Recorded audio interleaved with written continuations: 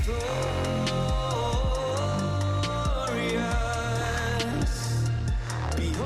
the one who has come for us. Welcome to Hub City Vineyard. To get connected or to give online, you can go to connect.hcv.church or give.hcv.church. If at any time during this message you feel called to make a change in your life, text Change Me to 97000. Thank you and enjoy the message. Amen. Good morning, Hub City. Good morning, everyone out there in YouTube world, virtual world. Yes, I'm Chris Rudisill, affectionately known by many of you as Rudy, and God put a message on my heart today, and I pray that he speaks through me. So 2 weeks ago, Chris, our awesome pastor, pulled me aside, and he was like, "Hey, Rudy, I need to talk to you." He was like, I'm going to go on vacation these next couple of weeks, and John's preaching next week, and I had Rick Vance lined up to preach in 2 weeks, but Rick's had some things going on. He's got some complications, and he's not going to be able to do it.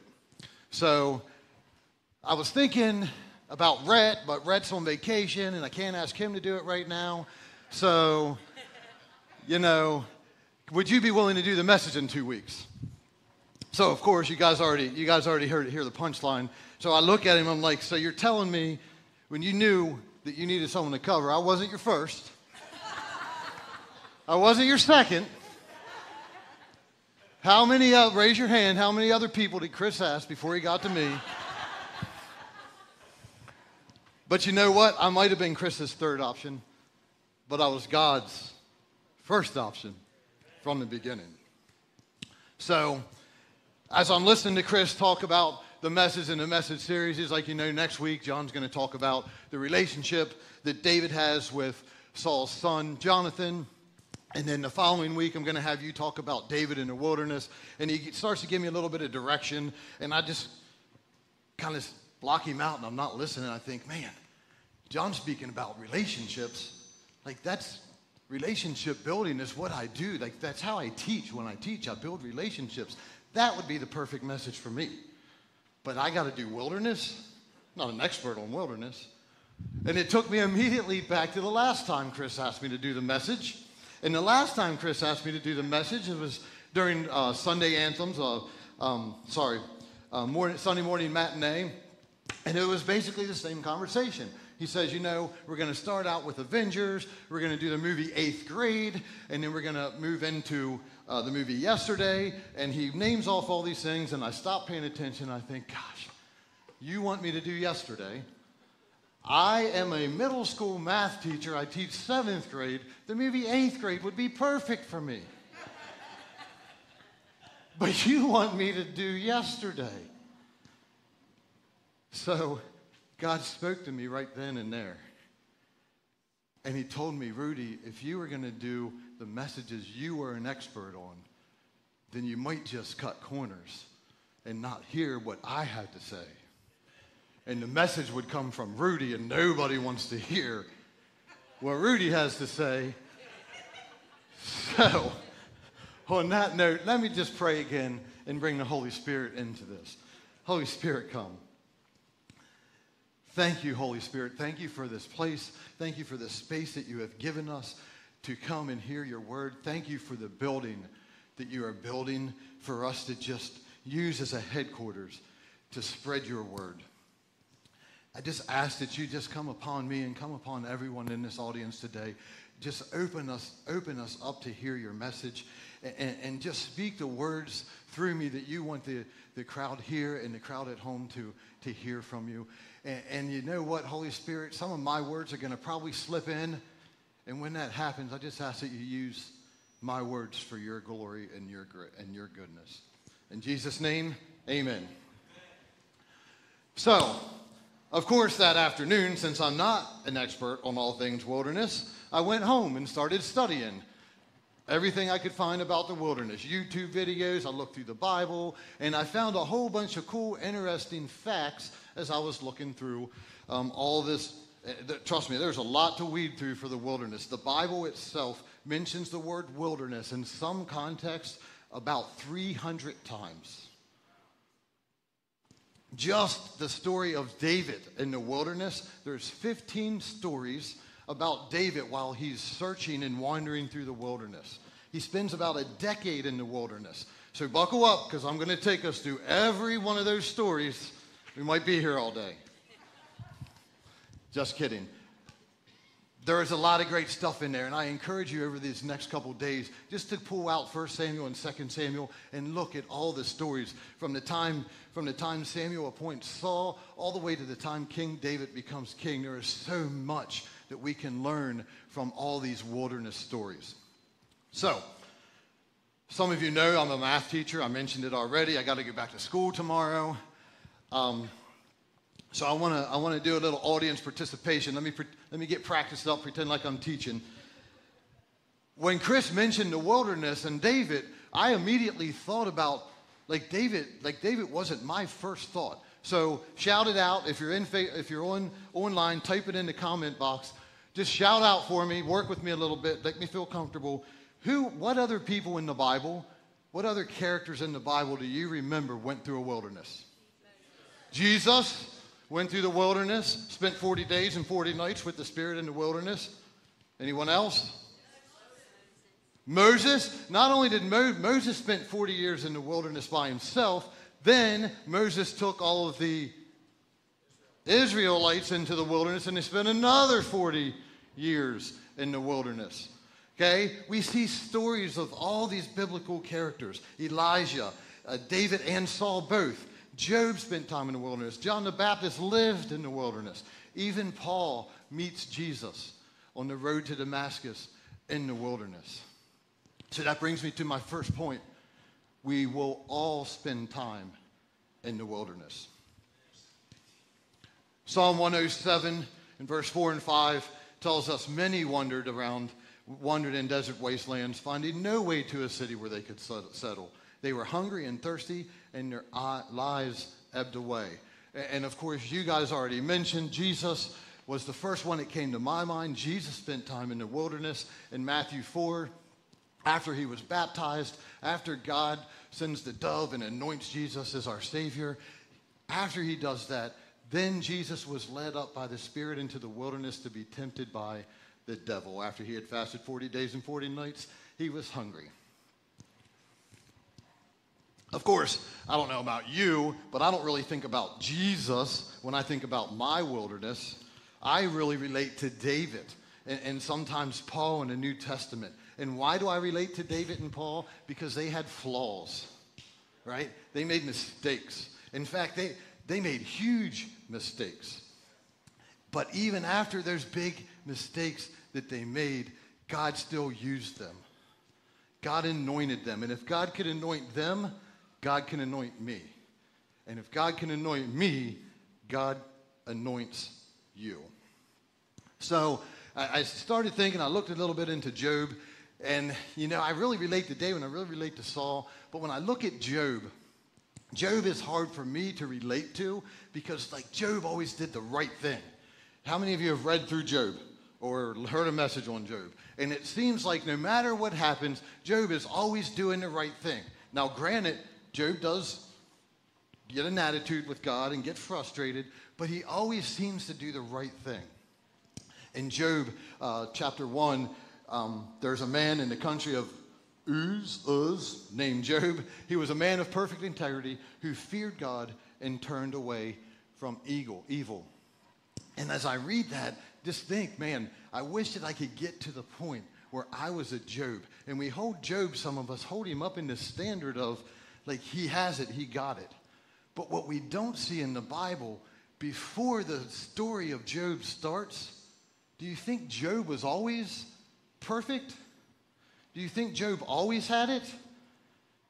He didn't. We just don't see that part of it. But we know in that verse it says he turned from evil. So at some point he must have seen it. He must have lived it.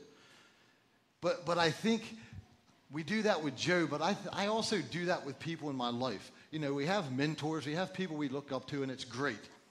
It's great to have those people around in our lives. I looked up to people like Gary Benshoff and Rick Vance. These gentlemen are just great men full of God's wisdom.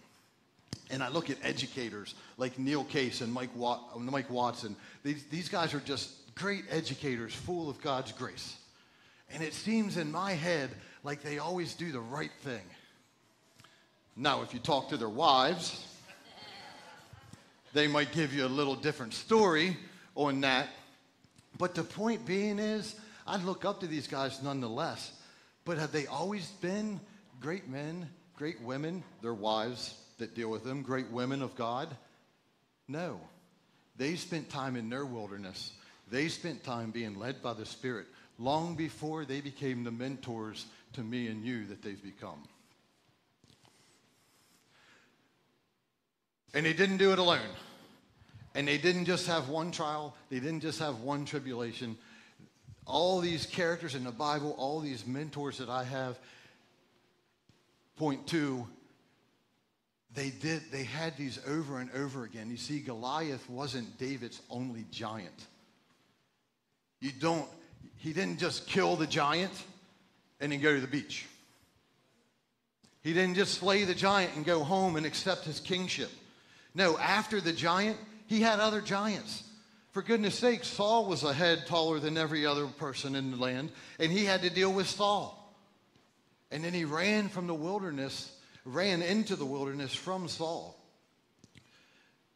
So even after David defeats Goliath, he has other giants to face. And I'm not even talking about actual human giants.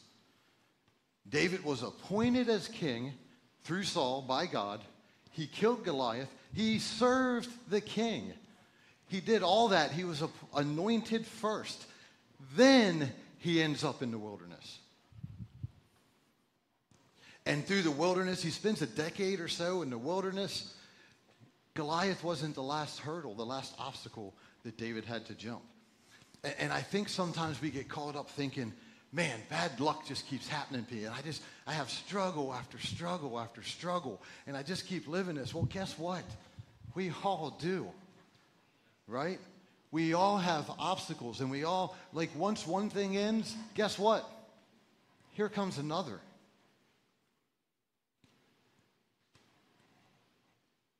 But is it bad luck?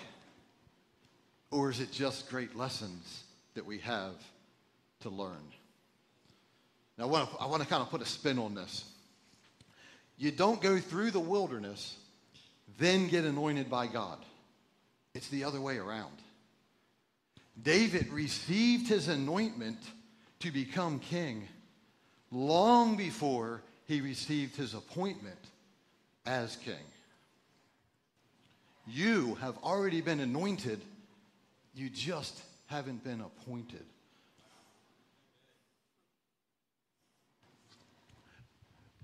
Jeremiah 29. We all know this one. You can probably recite it with me. For I know the plans I have for you, declares the Lord. Plans to prosper you and not to harm you. Plans to give you a hope and a future. And when God made those plans for you, he didn't wait around to see how you were going to stumble through the wilderness before he anointed you. He didn't wait to analyze and check out how you were going to deal with the bears and the snakes to figure out what his will was going to be for you. He already knew. He appointed you as a child of God long before your parents even met, long before you even stepped foot in the wilderness. So like David, you're going to defeat a giant. Then you're going to go back out and tend the sheep. Maybe learn to play the harp, right? Then you're going to have the king hurl a spear at your head. And then you're going to have failed relationship after failed relationship. And you're going to go hide in a cave somewhere in the woods, somewhere in the wilderness. Then you're going to struggle with addiction. Then you're going to go mingle with the enemy in the enemy's territory. These are all stories, by the way, that I suggest you look up in the book of Samuel. Then you're going to hide in a cave in the wilderness. Wait, where am I in my notes? Then you're going to have financial hardships. You're going to stumble. You're going to fall. You're going to get cut. You're going to be down in the dirt. You're going to be in the thicket. You're going to get bruised and battered again and again. Wow, Rudy, this sounds like a really uplifting message, doesn't it?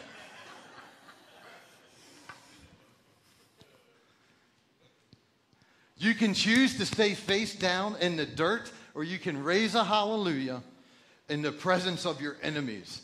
Because you are not alone in the wilderness, which is my next point. You're not alone out there. In 1 Samuel chapter 22, David goes into the wilderness. David's not alone when he goes into the wilderness. So David left Gath and took refuge in the cave of Adullam. When David's brothers and his father's whole family heard, they went down and joined him there. In addition, every man who was desperate, in debt, or discontented rallied around him, and he became their leader. About 400 men were with him. Sometimes we go through the wilderness and we think we're alone and we're all by ourselves in the wilderness, but we're not. There are always people around us. David had 400 family and friends, and some other goofy people, it says in there with him. But David had people around us. You see, there's a fine line between being alone and being lonely.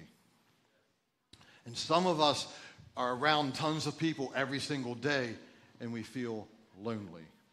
And some of us right here in this room full of people, surrounded by people, feel lonely.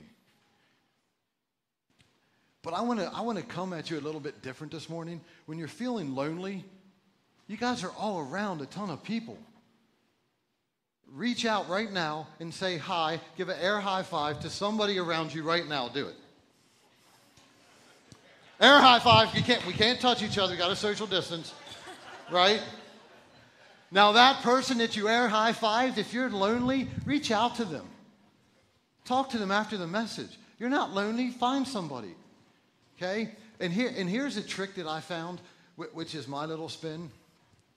Sometimes when I'm feeling down and depressed, I'm lonely, I'm feeling dejected. Maybe it's a Saturday night and Carrie's working and Kingston's on his video game or something. I feel down and depressed. I could easily knock on my neighbor's door and ask them for help. But I want you to try this next time. Instead of asking somebody for help or advice, ask somebody if there's anything you can do for them.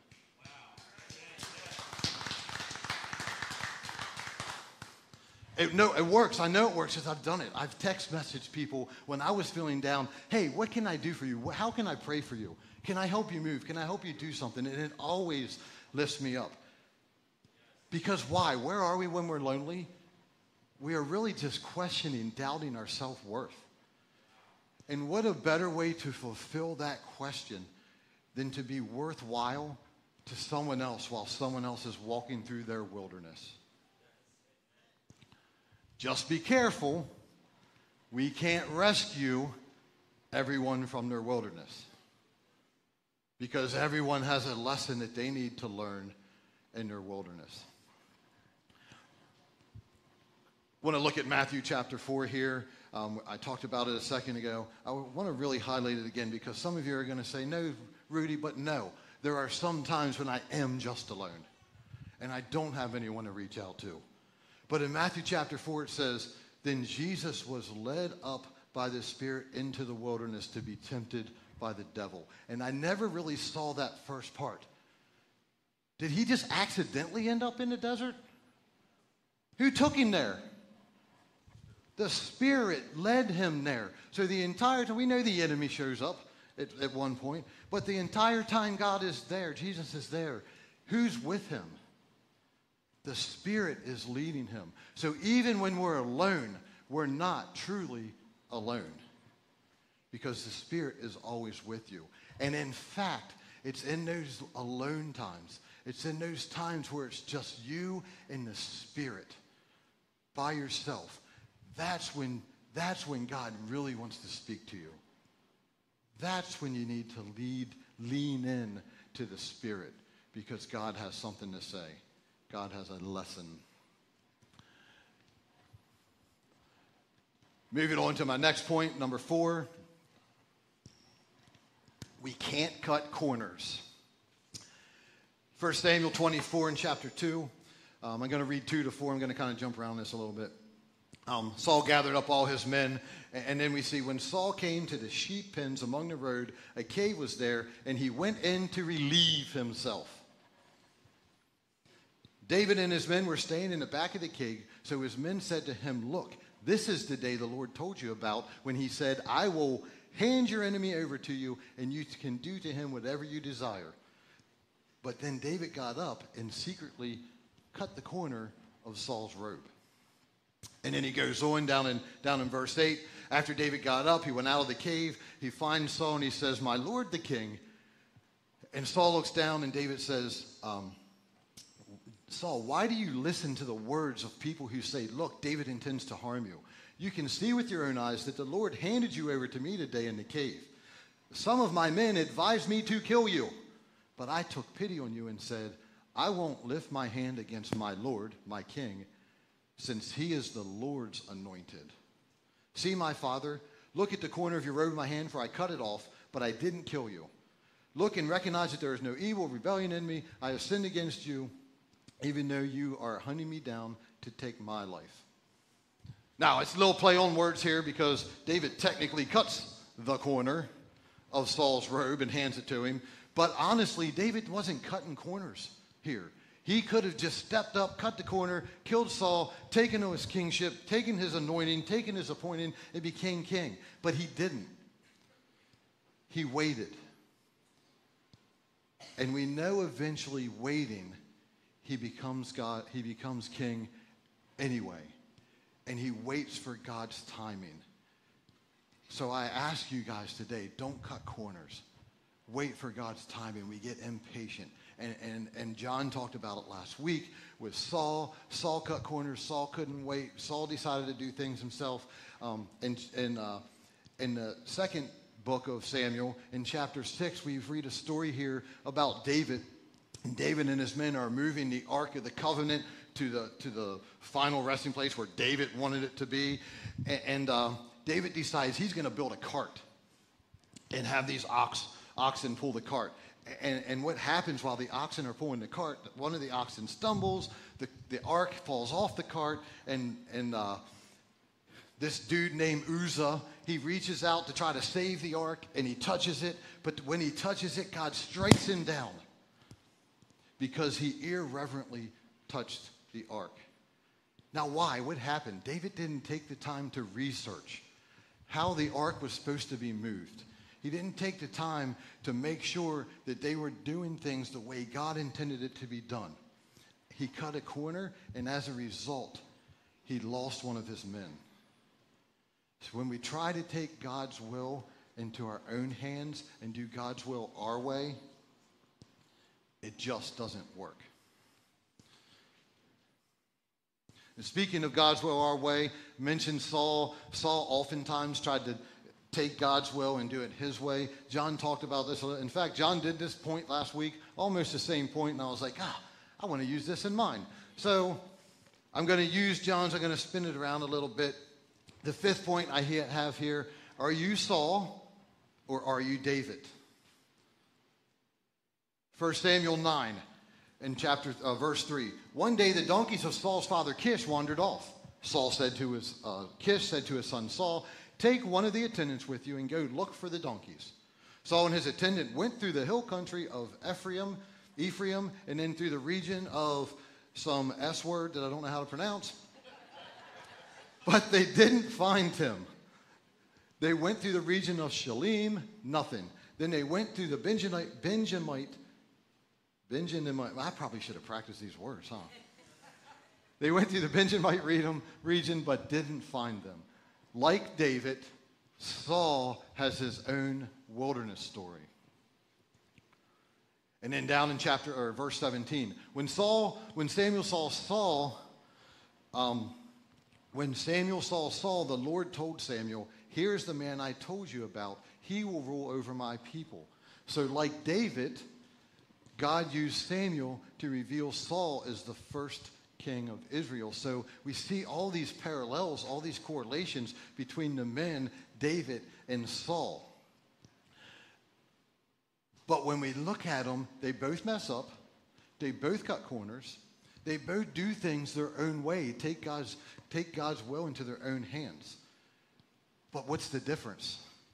Even though they both messed up, when David messed up, he repents and he comes back to God. But when Saul screws up, he merely says, "Oh, I'm sorry," and keeps moving on. So I ask you, are you Saul or are you David? Saul didn't have the patience to wait on God.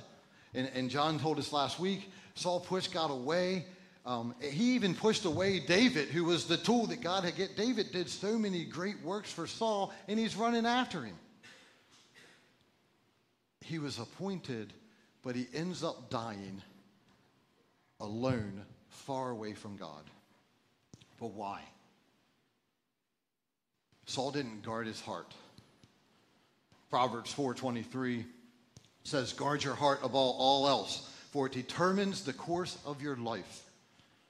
If you're not guarding your life, guarding your heart, you can easily be pulled away from God's will. The enemy's a crafty little devil. And if you don't stay connected to God and guard your heart, you can easily be pulled away.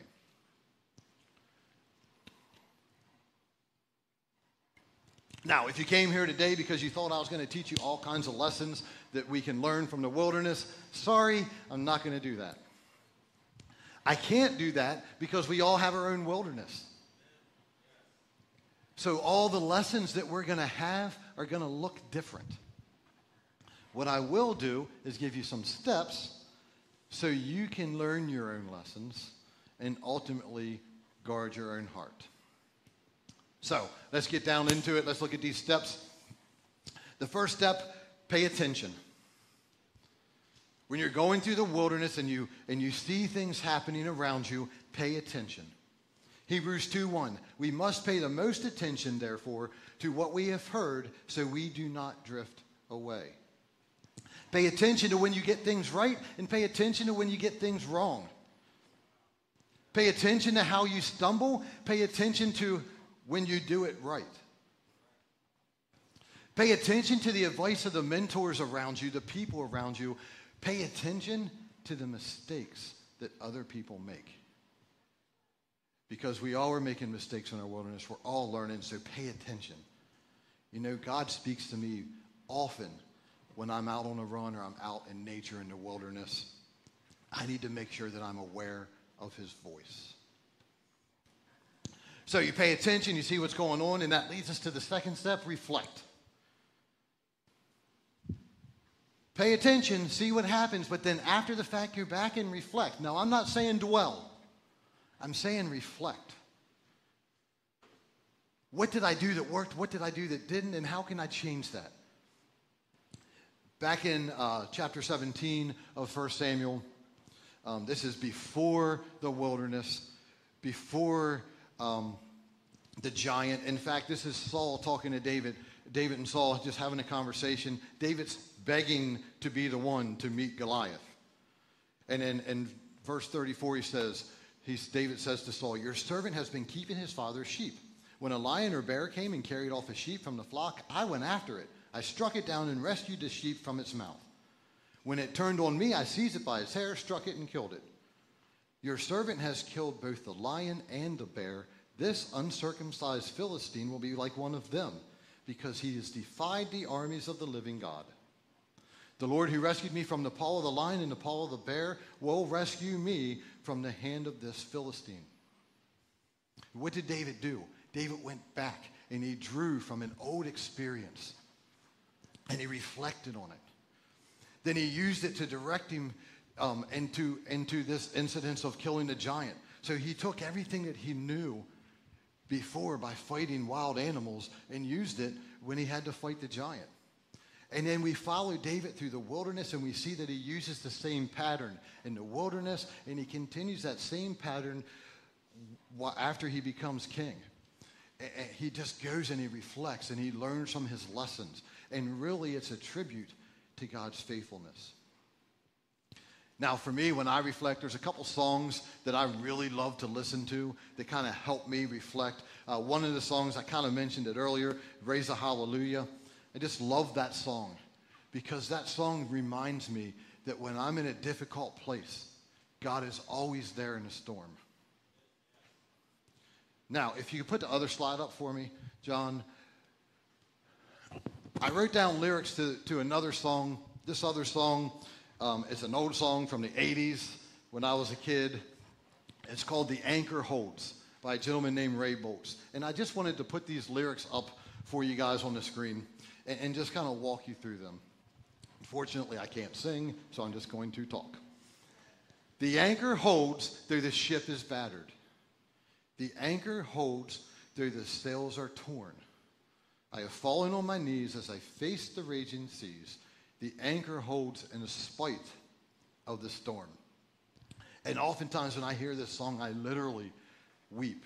I literally cry because it reminds me of what God has done in the past when I've walked through a storm. I've been beaten down. I've been torn apart. I've been on my knees as the waters raised up. But God, through it all, was my anchor. And he's held me through it. And then one of the verses, I think it's like verse 3, he goes on in this verse to say, I have been young, but I'm older now. And there has been beauty these eyes have seen. But it was in the night, through the storms of my life, that's where God proved his love for me. And what is Ray Boltz doing in this song? He's reflecting back to all those times where he thought he was alone in the wilderness, but he wasn't. And God was there. So we need to pay attention to when he's there. We need to pay attention to the lessons that he wants us to learn. Then we need to go back and reflect on where those lessons are, what lessons we can take away, and then we need to do step 3. We need to act. Or sometimes we need to not act. See, we all want to be like David. We all relate to David. But are we willing to not fight back? Are we willing to not speak up when it's time to not speak up? You know that saying, the pen is mightier than a sword? The current social media version might be, the keyboard is mightier than a sword. Because every time I go and come up with a great, clever response on the keyboard to somebody's obnoxious Facebook post, it usually ends up being the equivalent of me falling on my own sword. Right? Because your words cut. So I ask sometimes, is it the sword that you need? Ephesians 6, you guys all know this, I'm sure. It talks about the armor of God, 13 through 18. I'm just going to read the whole thing to you. This is why you must take the full armor of God, so that you will be able to resist in the evil day, and having prepared everything, to take your stand. Stand therefore with the truth like a belt around your waist, righteousness like armor on your chest, and your feet sandaled in readiness for the gospel of peace. In every situation, take the shield of faith, and with it you will be able to extinguish all the arrows, the flaming arrows of the evil one. Take the helmet of salvation and the sword of the Spirit, which is God's word.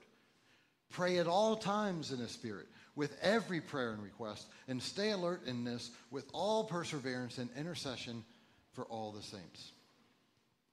Now notice when the sword comes up in there, the sword is the last thing that's mentioned. Sometimes you need the sword, but sometimes we need to choose the shield. Sometimes we need to choose the breastplate or the helmet. And the only way to know which sword or which weapon to choose is because we've already paid attention and reflected, and it was time to act. We said a little prayer and hopefully picked the right lesson to reflect on. And then my last one here is, my last step, yoke yourself with God. Now, I picked the word yoke for a very specific reason. I could have picked like partner with God. But I picked yoke for 2 reasons, really, and I'll talk about the other one in a second. But when they choose to put oxen together, they put 2 oxen together, they yoke them together. The harness, the wooden thing that connects them is called a yoke. But when they put them together, they tried to pair the oxen so that the oxen are of equal strength, equal size, even actually equal demeanor. But when they pair them together, the first ox is an older, seasoned ox.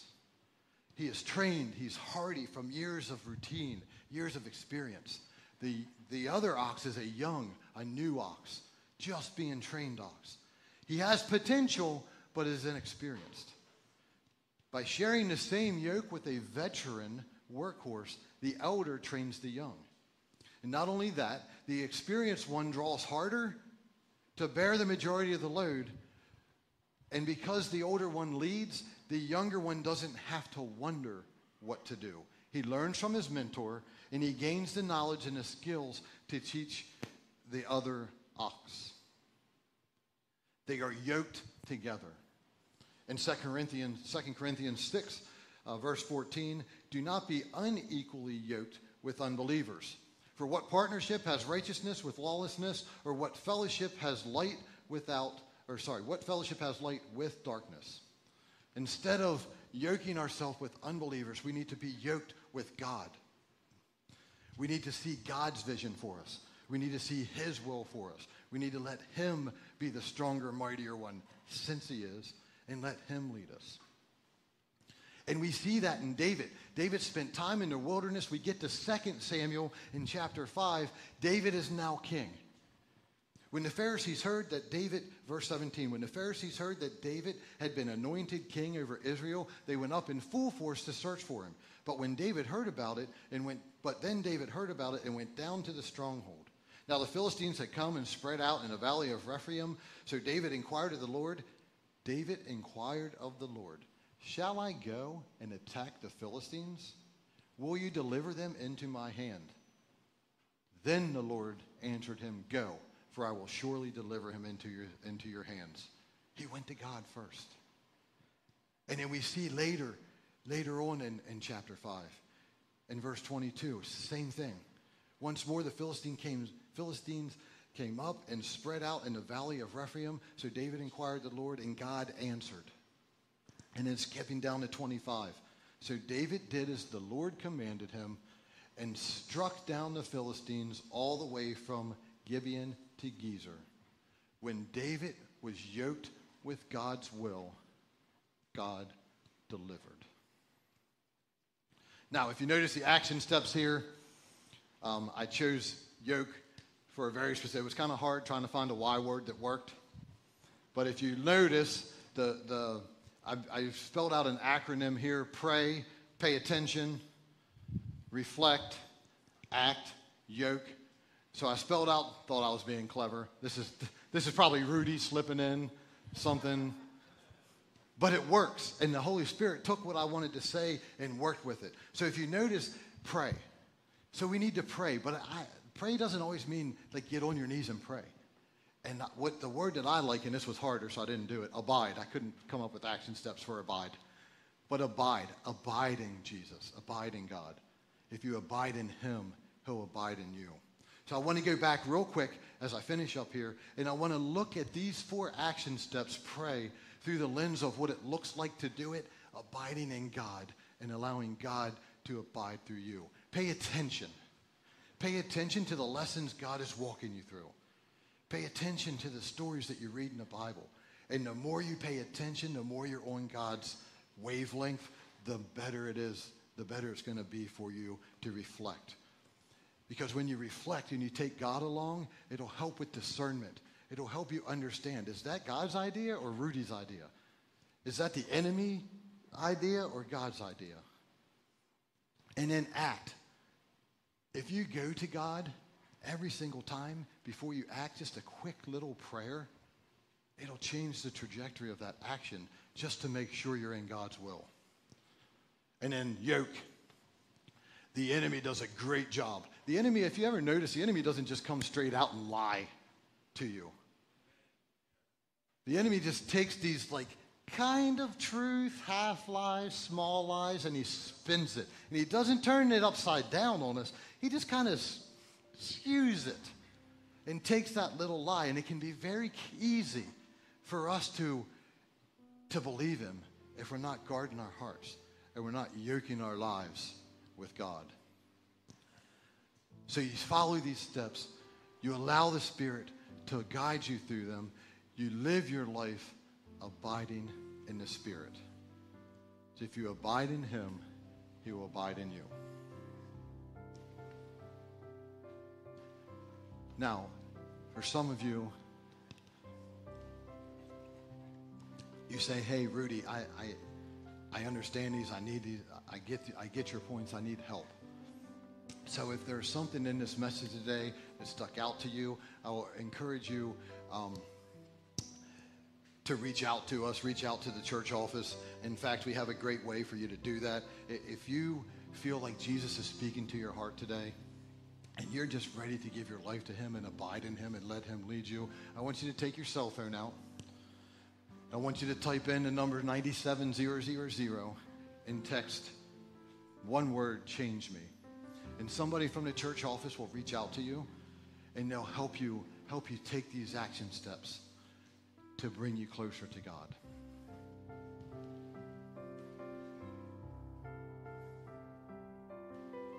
Let's pray. Holy Spirit, thank you so much for this message. Thank you for taking us through the wilderness. Thank you for making us struggle, because we know that every time we struggle, every storm we walk through, you're there to guide us if we just abide in you. And I ask that as we move forward in our week, as we move forward in our lives, that we just continue to come to you, paying attention and reflecting, and then acting on your will and being patient in your will for us.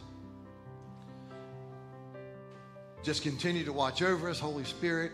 Thank you so much for a wonderful morning. In Jesus' name,